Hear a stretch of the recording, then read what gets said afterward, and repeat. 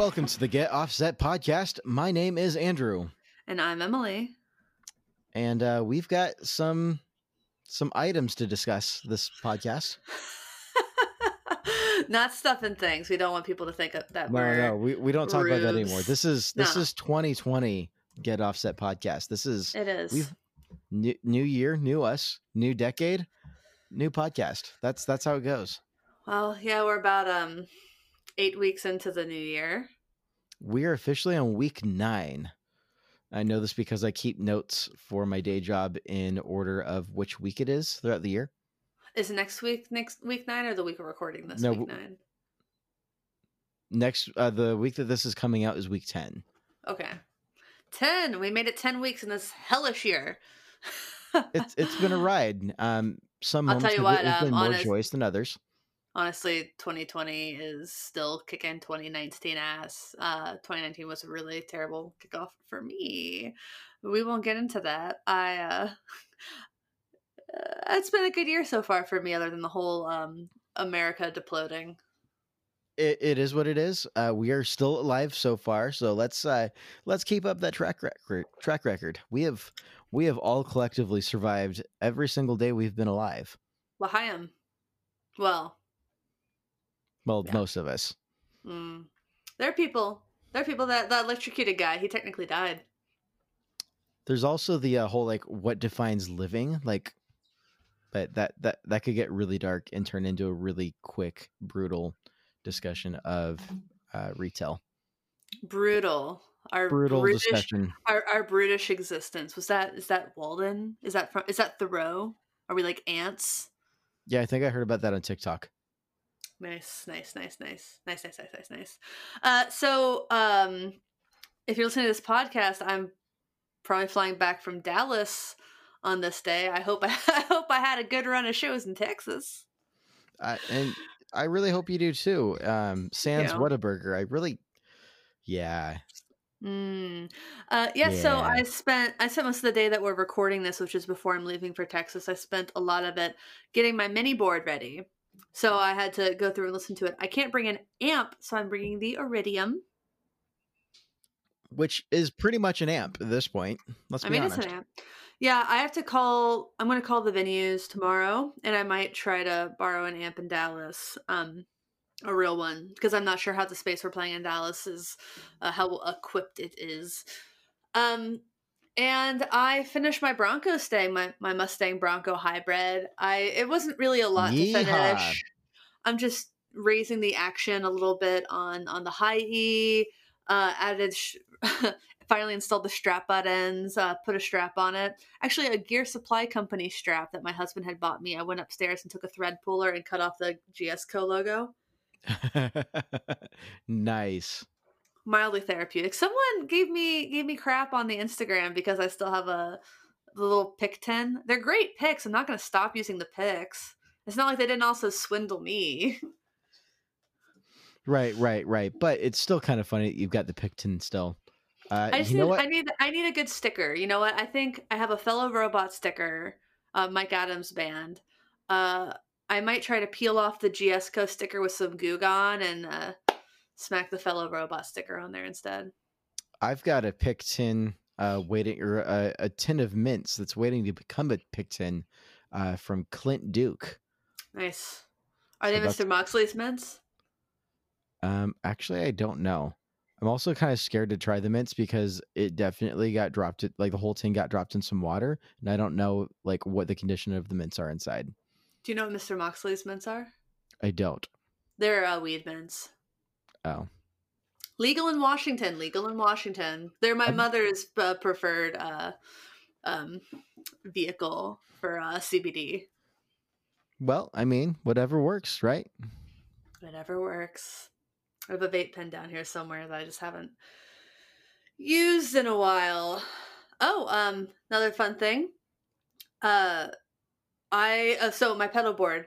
I have on that the TC Polytune I bought from you. I have on it the Black 5050 by Pelican Noise Works, a 60 cycle hum collaboration. It's great for a smaller board because it has two circuits in it. Right. I mean, and they're completely independent. 2-in-1 in a single size enclosure. That's pretty incredible. It's pretty dope. And then I have the Boss SY1, that's synth pedal. And I have the David Foster Wallace by Bookworm Effects, which is I don't know why I'm so surprised. That's my favorite delay pedal right now. I'm not surprised either. Sounds like you've got a pretty solid setup there, and admittedly slightly jealous. Yeah, I was gonna do the whole like pedal train Metro 24 size, but with the smaller one I can actually fit it in my carry-on, so I won't have to check a bag. I thought about this long and hard. Well, you got a carry-on and a personal item. The personal item is my guitar, which is the Bronco Stang. Well, you should just get a mono bag with the tick. I have the tick, but it only does the pedal train nano size. So I'm just keeping and the thing is with the tick, apparently it counts as the guitar and the tick combined are still considered like one item. But if you use enough duct tape, they'll never know. I'm putting my my cables and stuff in there. You're proud of that one. You're still laughing. Sir, we're gonna need you to cut that open. Yes. Every time I've flown with a pedal board through TSA, I've got the and like they all start like talking hush tones behind the counter, and I just have to sit there, and I know that they're all talking about like, guys, I think we have a bomb. I think it's a bomb. There's wires, there's capacitors, there's resistors. Try flying with a That was a joke. I'll edit that out. No, I've only ever gotten not trouble, but like stopped when I flew with an acoustic electric guitar because they weren't used to guitars having electronics in them. Every time I've flown with a pedal board, have definitely been stopped. I remember the one time though I was flying with a pedal board, and like the guy who was looking at the screen like went pale as a sheet, like freaked out, and like he like walked really quickly over to like someone else, like his manager or something like that, and the other guy's like, "Oh yeah, he's a guitar player. No, I know who that is." And like, nice, super chill about it. And the guy's like, "Are you sure? Like, I don't know, man. Like, and he definitely was still freaking out. They did the whole like, we need you to open this up, and did they take the little wipes of your hands? They took wipes of my hands and wipes of like the inside, and they're like, we're gonna need you to open up your pedal. I'm like, do you have a screwdriver? And they're like, fair point. So why wouldn't they have a screwdriver? I guess surely they've taken a screwdriver from somebody at some point that day. Probably, but they didn't have a screwdriver with them at that point in time. And I was like, you want to just run that through the X-ray to see what's inside it separately? I don't know what to tell you. I would have brought my multi-tool, but that wouldn't have made it through security either. Nope, sure would not have. Yeah. I have TSA pre-check, and so I never have to take anything out of my bag. No computers, no liquids, get to leave on my shoes. I'm riding to the airport with via the link with 3/4 with most of my band, and I'm just gonna abandon them and just take my cush spot in TSA pre-check heaven. You know you're not supposed to bring cush through TSA, right? Hey, as long as I finish it before I leave the state of Washington, I think I'm well within my rights. You know you're not supposed to smoke indoors. Come on. Smoke? I don't smoke it. I actually very rarely consume marijuana. I just like making you out to be like some sort of like crazy stoner. Like, yeah, man, like I was at the airport and like TSA was trying to talk to me, but like, I don't know, man. They were just there. Honestly, I think a lot of people go to the airport really high. I know at least one person who's probably gotten pretty high at the airport. I had a friend, and I know he had like some edibles left before the night before, and I don't think he took them before he slept. But I do know they were not. They were like, it's just like the empty package when he. I paid for them, so I'm gonna use them, even though I've got like half this entire bag left. Yeah. I just like to imagine everyone at the airport's a little bit high, and I know I'm not the only person who likes to imagine that. I don't know if I'd enjoy that experience, but being high or imagining other people are high? Both. Okay. In the airport Sure. specifically. In the airport Yeah. specifically. We were talking Nice. about one siloed scenario. Yeah. I think I'm getting an Airbnb in LA with a listener of the show and Patreon supporter Jeff Covey. We're gonna see the Hold Steady when they're in LA. Oh, nice. Where are they Yeah, playing in LA? North LA, Highland Park. That's a fun neighborhood. I've heard it's cool, and I would love to coordinate some work while I'm down there of the industry persuasion. Maybe I'll reach out to some people I know. Definitely want to hit up Mike Adams and my friend Jessica, who they're both in Long Beach, and That's Aaron like Abubo. clear I've on the already. other side of like where you're gonna be though. I know it's like an hour away, but like Jessica was in my wedding, so I would Aw. like to see her. Yeah, and Aaron Abubo. I hope he comes out to one of the whole stations. He's a fan. Fun stuff, fun stuff. Yeah, Make sure to give him a hug for me. I will. A crisp, tender hug. Crisp and tender. Yeah, I'll take him to the Hold Steady show and get him way drunk at the Hold Steady. Good luck. I think it could be done. Oh, it can be done. Be I've done. experienced this firsthand. Yeah. But that's all I will say on that because what happens in LA stays in LA. Nobody says that. Well, I just said it. Unrelated, Highland Park is a great scotch. Just throwing that out there. Yeah, my friend TK told me that Warren Zevon wrote some songs about Highland Park. The scotch or the city? The neighborhood. Well, interesting. Sure. Very interesting. Anything new with you since we last recorded? I've been chatting it up with Scott from Stringjoy, who is a radical individual. A coffee aficionado. I would go as far as to say I think I'm a fan of Scott. I'm just gonna throw that out there. And we've been chatting about my little project that I've been slowly putting together and planning out, which is taking that Ibanez double cut that I have and reslotting the net to be to take some heavier strings to do some drop tune work. And yeah, so I was talking to him about optimal string gauges for the tuning I'm going to be doing and for the scale size and chatting that out. And I was super thoroughly impressed with how quickly he knew everything and what he was talking about. And not like I shouldn't have expected that for a guy who runs a string company, but he just immediately was like, it was like without actually. blinking. Yeah, he's smart. Speaking of Scott and Stringjoy, I would like to give them a shout out as an unofficial sponsor of today's show. What? So I got a little well deserved. I got a little package today, and it was I was telling Andrew this earlier, and as describing it as a unit of measurement he would never understand. But it's like when you get a shipment of CDs in and they're put in their individual size boxes, it's like the size of an individual box of CDs. Like a set of 100 without a jewel case, and maybe like 25, 30 with one. I know what I'm old enough to know what those are. Thank you. I know that you know what CDs are, but have you ever received a shipment of CDs? I know what a box of CDs looks like, and I used to buy CDs in like bulk to like burn mixtapes. Great. Well, I got one of those filled with Stringjoy strings, and I was just tickled. I got the box, and I'm like, oh, there's probably a couple sets of strings in here, maybe a shirt or a mug or something. Nope. Or I thought it was a bag of coffee. Sweetie sent me sweet man. I don't know how to say it. The sweet guy, Sweetie.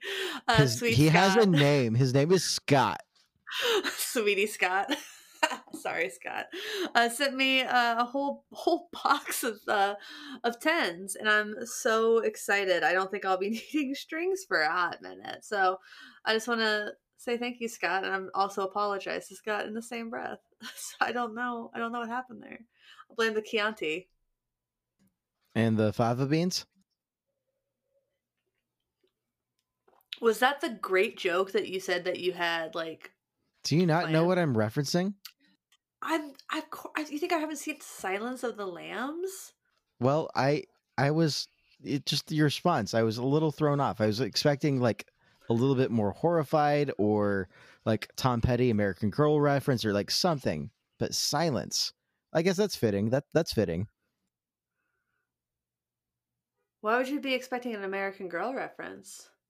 because that's the song that Buffalo Bill was playing in his van when he abducted one of the girls. Do you remember that? Uh, no, because one of the famous lines from that movie is like Chianti and some fava beans. But he says Chianti. He spelled I'm editing that out. And he says I think he's pronounces Chianti wrong. Well, it's Anthony Hopkins, so he can do whatever the heck he wants. So, just throwing that All out there. right. All right. All right. Yeah, As soon as you said that you're drinking Chianti in pre-show, I was like, "Ooh, that's like immediate." Like, I can't drink Chianti without thinking of that. It's just such a good movie, super twisted, but a great movie. yeah, I love how the Buffalo Bill ended up being the main police officer and detective in Monk. Oh, I forgot about that. Yeah, every once in a he'll says Oh something yeah, and you can hear the Buffalo Bill. You're like, ah, but with the mustache, it's yeah, unrecognizable. yeah, yeah. I'm never gonna. Wow, that just like kind of ruined my childhood, Aww. but like in a good way. Yeah, Mm-hmm. Oh, I loved that show. that was a great show. Well, before I get too far away from it, I do want to defend my honor as a connoisseur of CDs and just say that I do have hi-fi equipment and a hi-fi CD player and a stack of CDs literally right behind me of a lot of my favorite music. And Oh. honestly, that's my preferred form of consuming music is putting in a CD and sitting down listening to it. And you can say what you want in terms of the audio quality of MP3. That's fine. There's something about that speaks to me. I mean, I like to do CDs in the car versus streaming or sometimes even radio, but I still have a ton of CDs. There's some that just like I can't get rid of. It's kind of a mental block getting rid of them. I got so many CDs when I was at Beggars Group as an intern. Just like that was like they gave you $10 a day and as many CDs from the warehouse as you want. Uh, so I mean I have a shelf of CDs, like a whole bookshelf unit of CDs. And I wouldn't have it any other way. I probably have like 3 or 4 copies of like Liz Phair's Exile and Guyville also. I think now that especially I've got like my little gear room workshop set up with my speakers and the CD player and whatnot, I think I'm gonna. I haven't bought a CD in a while. But I think I'm gonna start doing that again because I really enjoy it. I need to update this collection of CDs that I have because honestly, like I have some great records in my little collection, but a lot of it is like, oh yeah, that's like I'm a little embarrassed that I used to listen to that. So Yeah, I don't. I think most major label artists still have CDs pressed, printed, made. They're not pressed like vinyl is literally pressed. Um, but I think people don't buy them very much anymore. Just because, like, if you're an audiophile, you're probably buying vinyl. If you're young and don't care, if you really care, because like it's either you care about the audio quality and the status symbol, and you're definitely getting vinyl, or you don't care about the audio quality and or you don't want uh physical things, which I get. Moving vinyl records sucks a lot. It's like moving books. right, right. It's so heavy. So if you don't want that, then you're probably just getting MP3s or heaven forbid streaming. Well, I mean, I admittedly consume a lot of my music through streaming, and I also do own vinyl. I just actually don't own a record player. So I've got a stack of vinyl I can't listen to. Bummer. You know, I'm actually looking right now at the vinyl album sales charts, the top album sales charts, the Social 50, and the streaming songs charts. I forgot that I have a subscription to Billboard magazine, and I have kind of been falling into that all evening Why in the world would you have a subscription to that? because I'm a music industry professional. Okay, well that's a fairly reasonable answer, but you're giving me So, so many reasonable answers. I'm trying to be hypercritical for the sake of being hypercritical. Give me something to work with. Come on. so I used to do professionally event marketing. Well, which marketing for live events. Event marketing can technically be something different, like being at a trade show. But I worked with festivals, venues, sporting events, uh, and I sometimes worked with artists to do their marketing. So what I had subscribed to something called The Real, a publication put out by Dave Brooks, because they put out just a great, like basically daily email of all the top, like specifically live event centric news. And he filled a hole that no one else was really filling. So I paid, $99 a year or whatever to subscribe to this because it was part of my profession, and I enjoy it. It's just kind of an interest. And so that was acquired by Billboard. So instead of having a subscription now for The Real, I have a Billboard subscription. Alrighty. Well, I that's a very reasonable answer, and I respect that. I admit that. I don't actually have anything against Billboard. I think, if I'm being really honest, I'm really fascinated by the data that can be found, and things like that, and trying to pull correlations from that, and wondering what the actual causations are behind it. Kind of fascinated by it. It wasn't really real data until, especially for sales, until like the 90s. Well, how long has Billboard been around? I honestly don't know its like long-term history. The Billboard has existed since 1958. And what did they base their numbers off of in 1958? Guesstimations. Before the 90s, there wasn't a way to really pull the actual raw data of sales in each store. So this is not to say that it was like completely inaccurate, but it was an issue of polling and guessing, and more about units ordered than it was about units actually sold. You will hear stories about like the mafia being in the music business, and these are true things. Like stores would labels would, I guess, ship a bunch of copies of a record. If it didn't sell, instead of leaving that record sitting in the warehouse, they would dump it in the Hudson River or something, so they can say that those units still shipped. They don't have them anymore. They're not in anybody's inventory, thus they've sold. And that would be a way to manipulate the charts back as like in like the 70s. I don't know, Bill. I think we sold about 58,000 copies of Stairway to Heaven. What's that sound I hear in the background? It sounds like a river. Oh no, it's not me dumping them in the river. I don't know what you're talking about. Stairway to Heaven weren't dumped in no river. This is like Sean Cassidy. Well, all right. Here I am, silly me, freaking millennial, thinking in terms of singles, not records. Yeah. I know Stairway to Heaven isn't a record before anyone jumps on my back for that. I'm sure it was sold as a 45, though I think you might have had to flip the 45 to get the rest of it. But starting in like, I think it was the 90s, SoundScan started to exist. And this was kind of illuminating in a lot of ways. And I think it's at least some part credited with like Nirvana hitting the charts. And another thing that's credited with Nirvana hitting the charts is hitting the charts on returns. And the idea was that kids got a Michael Jackson record for Christmas, and they turned it in and exchanged it for a Nirvana album, so that Nirvana got #1 based on returns. It also could have been SoundScan actually accurately reporting things versus people being like, yeah, I think we sold a lot of Michael Jackson and we sold a lot of this, and like sort of like how Nielsen TV used to be, just people being like, I watched this. So it was kind of an honor system. And not that people would necessarily intentionally lie about what they were watching or what they were selling, but you just don't remember it as well.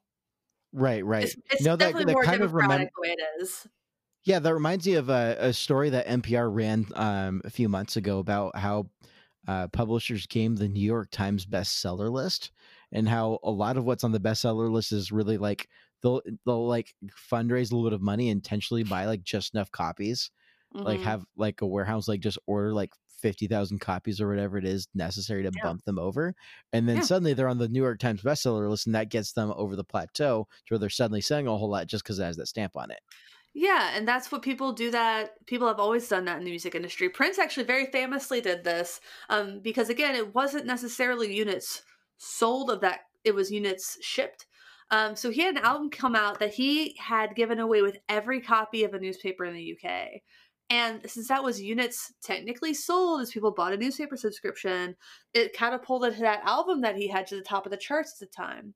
And if you ever have bought a ticket on Ticketmaster that where you could get a package deal and get a copy of the upcoming record, that's another way that artists today especially try to game the system, not game the system, but like have some, like, ticket sales is how musicians make money. Right, So right. why would you not, like, if you're selling out um 5,000 capacity venues every night, and why not, when those go on sale, why don't you try to bundle it with a CD? If you could even convert like 10% of that, that's 500 units sold.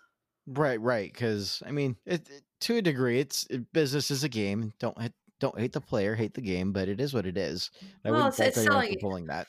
I'll say at least that's selling units. I think Billboard had to change their Criteria. rules. They had to change their rules when Prince did it. He was smart. And if Right. people, so I was reading my issue of Billboard today, looking at the album sales charts, and I s- I remember when to be in like the top 10 in a week, you had to sell 500,000 copies of a record, 1 million copies, and now I'm reading this, and I think we've established I love Kesha. I'm just showing this as like, oh, how things have changed.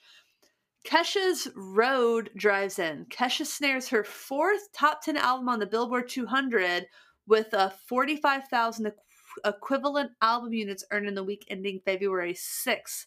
Of that starting sum, 35,000 were album sales aided by a concert ticket slash album sale redemption offer with her upcoming tour, as well as merchandise album bundles. She's number 3 on the charts with 45,000 equivalent, 35,000 sold.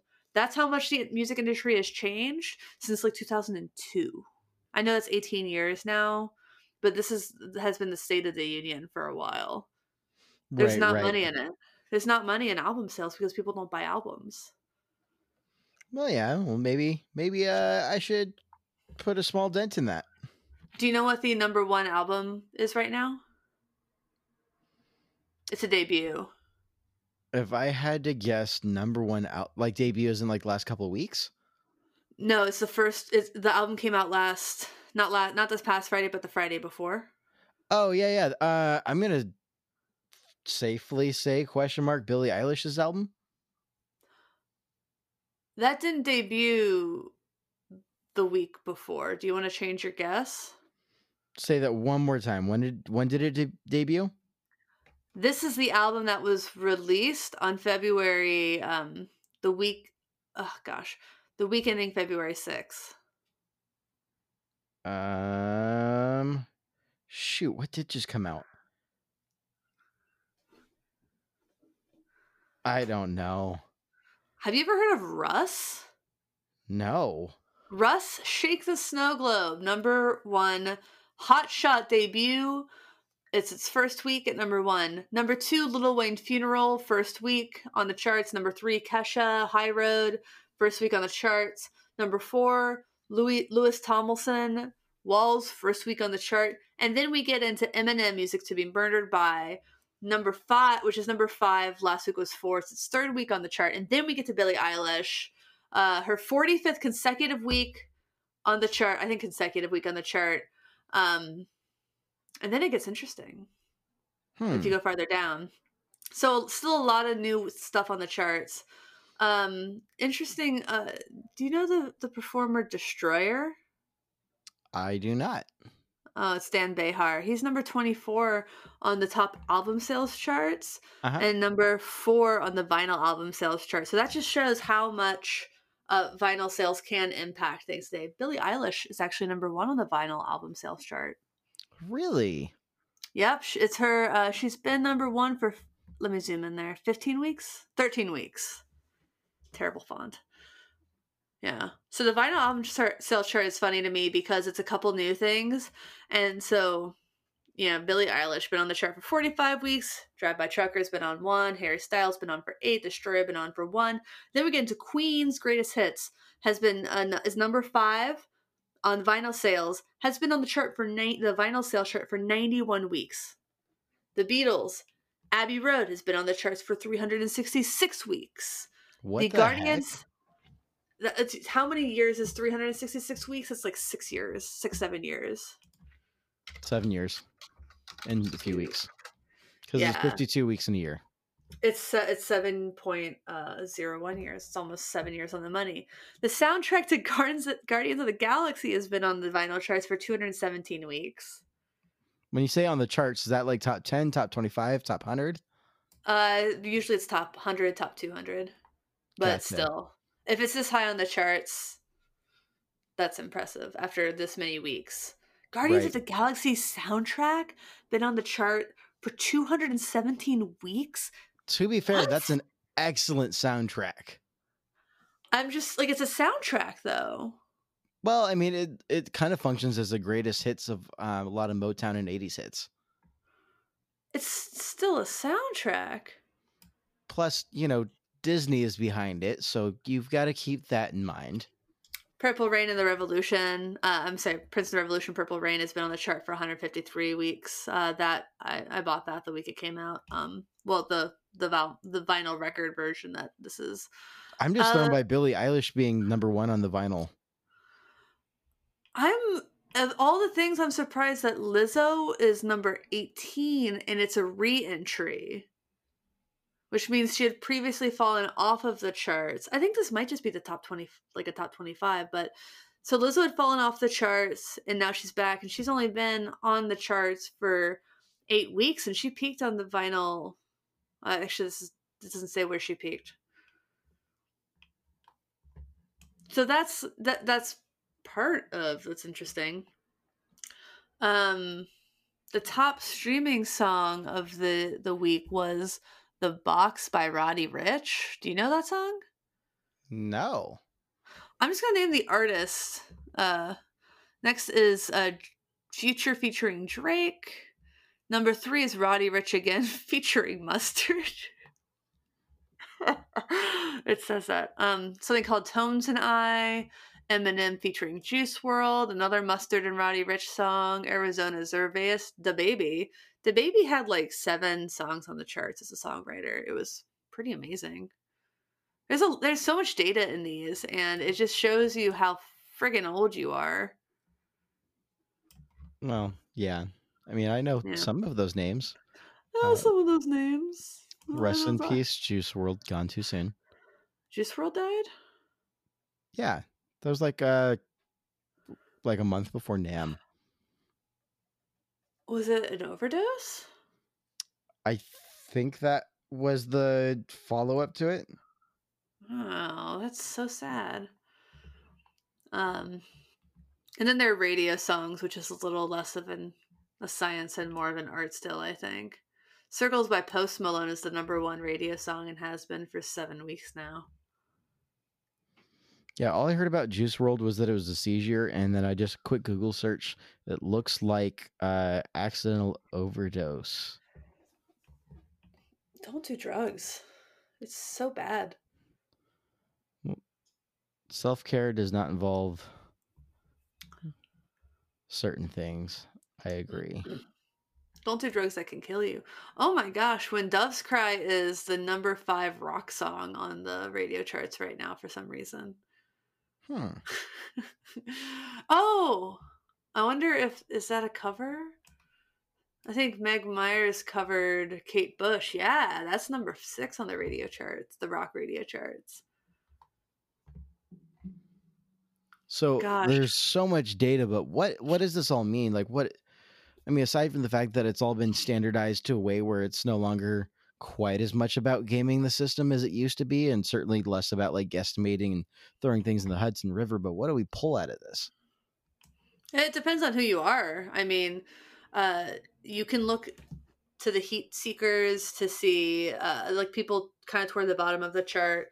If you're trying to book a tour with somebody and you're big, or like, this is a lot of stuff for people who play higher up in the music industry even than I do. Like, again, I was not originally subscribing to Billboard. I was just it was kind of thrown upon me when I was reading, my interest was really in live stuff.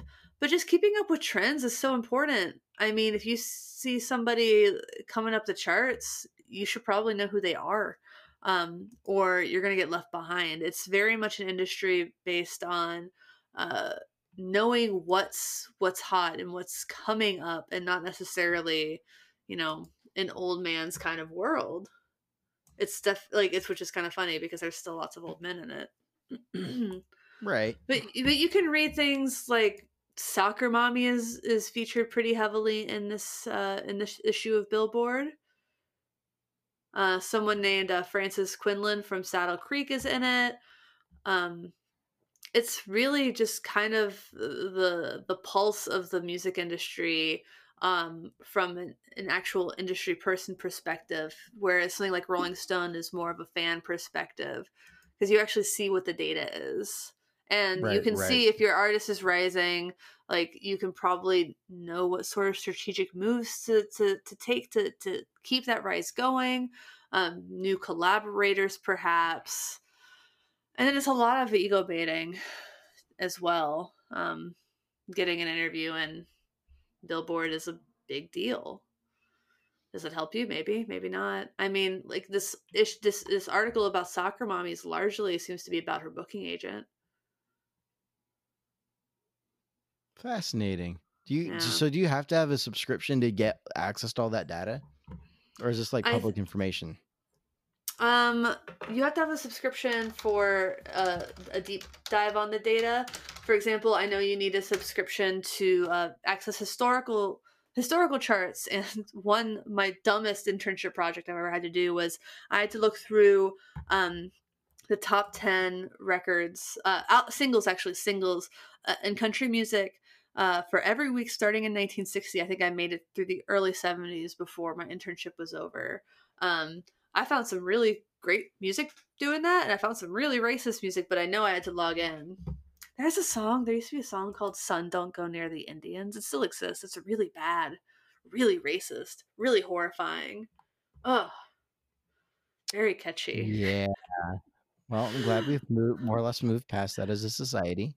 Listen, I actually kind of recommend everybody listen to this song for the comedic value, and I don't want to give away the surprise ending, so I won't. But there is a surprise ending, and it's a doozy. Does like the narrator get murdered? No. Does he change his mind on his racism? All right. If you don't want this spoiled for you, click ahead a little bit. So the song, the boy talks about how his dad always told him not to go near the Indians, but he always like dreamed of being like sleeping under the stars and stuff. And he fell in love with this beautiful Native American girl. And then he finds out, he tells his dad, like, Dad, I don't care what you say. I'm going to marry this girl. And the dad says, here's the thing. When I was younger, I had a son, and that son was killed by the Indians. So I took you from them. You are actually an Indian, and that girl is your sister. Oh. And I'm like, why did somebody write this? That's twisted. It was a hit song. It was a top 10 country song. It was a top 10 song. Why? I was like, okay, yeah, until you said it was a sister. It's like, no. And that's coming from a Star Wars fan, so... Yeah, that was an adventure that I was taken on the first time I heard that song. Bad. Don't. That's just a lot to process. Good gravy. And that's like given during like one of those serious speaking parts. Right, where like the percussion goes down low. Yeah, And exactly. he like start palm beating the guitar. Is like, now listen up, Sonny. There's something I need to tell you. It's by Rex Allen. And let's see what the actual lyric is. Spoken. God damn it. This is so bad. Son, the white man and the Indians was fighting when you were born. And a brave called Yellow. Oh, God. I don't know if we should be reading this. I'm officially uncomfortable. Ugh. This is, yeah. Even just reading it now, this is highly offensive. Well,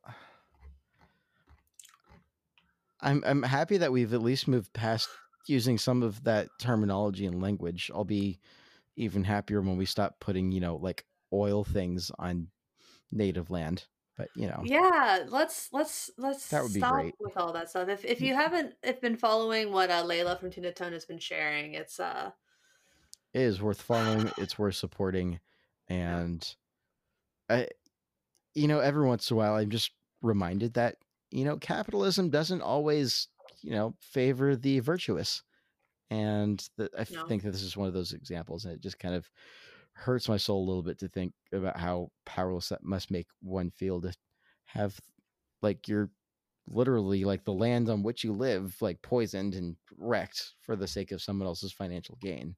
Yeah. It's absolute garbage. Not a fan. I mean, I'm all for like energy solutions and sustainability and try to figure out how to best manage that, but I mean, at what cost though? That's not sustainable. Go follow Tuna Tone Guitars. Follow what Layla's been Layla was posting. posting. Yeah. Seriously, like take a little bit of time every day. Go read some of that and just soak it all in. Listen to the perspective of others. I think it was something we talked about last week. Is one of the best things we can do is listen. So Right.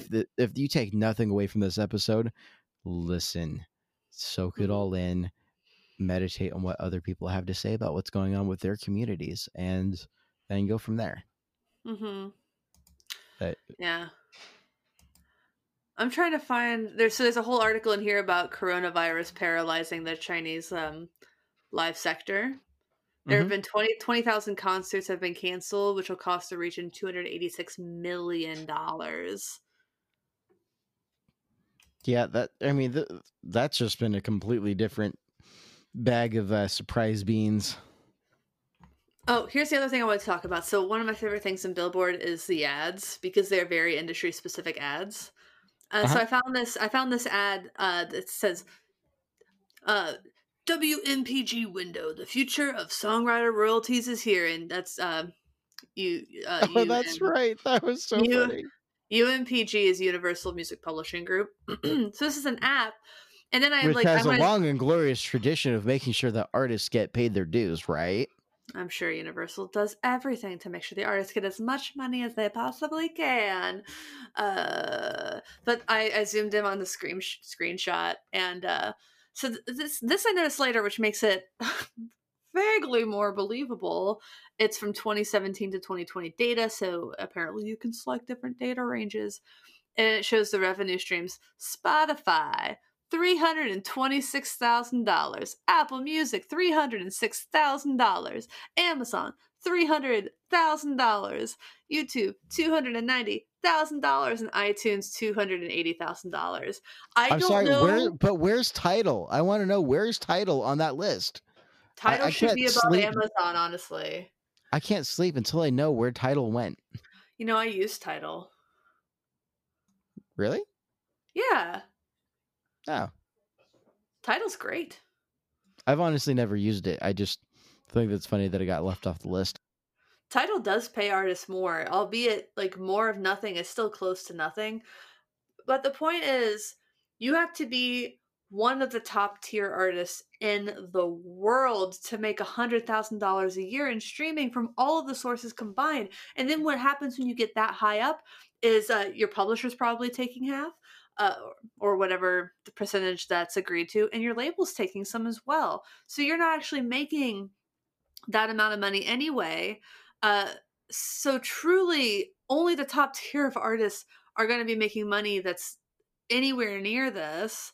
It's ridiculous. Wait. You mean to tell me that as someone who works in the music industry, I'm never gonna make 7 figures a month? I think that seals the deal. I don't know if I can do this podcast anymore. That's just so much money. Yeah. But it's meant to be a joke, just so we're clear. I'm not quitting the podcast. Nobody cry. Really. This is Please over the don't course cry. of 3 years. But also, like, the idea that Amazon Music would be like almost as much money as Spotify is laughable. Nobody listens to anything on Amazon Music. People barely listen to things on Apple Music, and YouTube doesn't pay that much in their royalties. This is ridiculous. Who made this chart? I'm sure it's someone who is scared of getting sued, which admittedly is a sentiment that I can relate to. But it's just like, it's really funny. It's just one of those unintentionally hilarious things. I also found out that Cincinnati is getting a new concert hall. Oh, really? And I'm not very happy that there's going to be another competitor to the beautiful Cincinnati Actual Music Hall. I'm looking at pictures. It looks like if you've been to New York, the inside kind of reminds me of Terminal 5, which is a place where I once saw Dinosaur Jr. open for Sonic Youth. It was very loud. Whoa, that would be a sick show to go to. It was. There were several different mosh pits, and I tried to avoid all of them. Jay Mascis is like one of the coolest people on the planet. I just want to throw that out there. Have you met him? I have not met Jay Mascis, but I just neither have I. He seems cool, but he's purely based on the guitar parts and what he does with effects and how much that's inspired me personally. I find myself inspired by Jay Mascis. Just, I'm sorry, I just zoomed in on they have this mock-up of what the inside looks like, and that's where I'm like, it looks like T5. And I zoomed in, and they have the little fake crowd, and there's a woman. Firstly, almost everybody in the front row looks extremely disinterested. One woman's legit on her phone. One is looking really far away from the performer, and then one lady just got both arms up and is dancing. Yeah, that's how you know that screwing with somebody. See, that's the crowd that is pressed up against the rails for the opener act that no one actually wanted to go see, but they don't want to move or go pee or anything because they want to be on the rails for the headliner. That's what that crowd says to me. Okay, this bitch is on her phone, and then she has an identical twin sister 4 people to her left who's also on the phone and wearing the same outfit. I call that lazy rendering, personally. Oh, this is so funny. And just some of the details are so specific. One guy's got his arm around his buddy who's just kind of in front of him. Looks really natural. Another guy's looking down at his phone. It's almost like they were working from a real picture of a crowd and then just had to fill in some empty spots. I mean, to be fair, that's not really the most important part of the rendering, I'm sure. I mean, I know a lot of those background details, if you get that filled out in whatever meeting you're pitching to, this is what we propose, you should do this. I know the background details can be distracting, but I hope the designer had as much fun doing this as I'm having looking at it. Well, I admit I'm a little partial because my wife is a genius and does interior design work, and I've got the privilege of seeing a lot of the cool things that she does, and I've seen some renderings, and you know what? The background details aren't always the most important thing. But they're fun. I know it's fun. I'm just getting a little defensive because I love what my wife does, and I believe in her and support her very much. That's all. I also love what your wife does. Did I tell you she's designing a apartment complex in Capitol Hill? Oh, cool. Yeah, there's a whole. It's right across the street from Lost Lakes, that's going up. Oh no! Say that's not true. Uh-oh. Where's Everyday Music gonna go? What's gonna happen to Everyday Music? No, not literally, not right across the same street. Oh my god! Nearby, between Lost Lakes and Optimus and Brewing Company. Oh jeez, dude. No, I didn't mean to scare you like that. But wait, by Lost Lake, so between Lost Lake and that brewing company is Numos, though. Yeah, no, it's right across the street from Numos, or some. I don't know. I walk by. You're gonna be more specific because I think every block you say, I'm gonna be like No, but that thing. Well, whatever it is, they've already broken ground on it, so they're already building the building. It's just a matter of she's designing what's going inside of it. And I'm very excited for it, and I can't wait to like go poke my head in the lobby and see what she put together in real life. Cool. That's really nice. Since I'm already on a complete rabbit trail of like It's a bragging rabbit hole. on Melissa, Rabbit hole.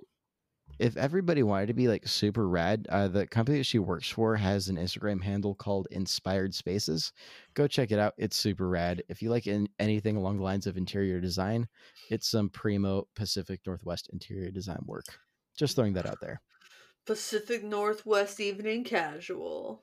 Also, I'm going to cap the number of times I say just throwing that out there to 3, which I just hit 4, but I am conscious of the fact that I've said that several times this episode. I thought you said you were going to say that you were going to cap the number of times you say rad. No. There is no cap to the number of times you can say rad, man. Like, it's like the most radical word in the dictionary. So when you open up a thesaurus and look for rad, it just says rad, radical, radalicious, like rad, man.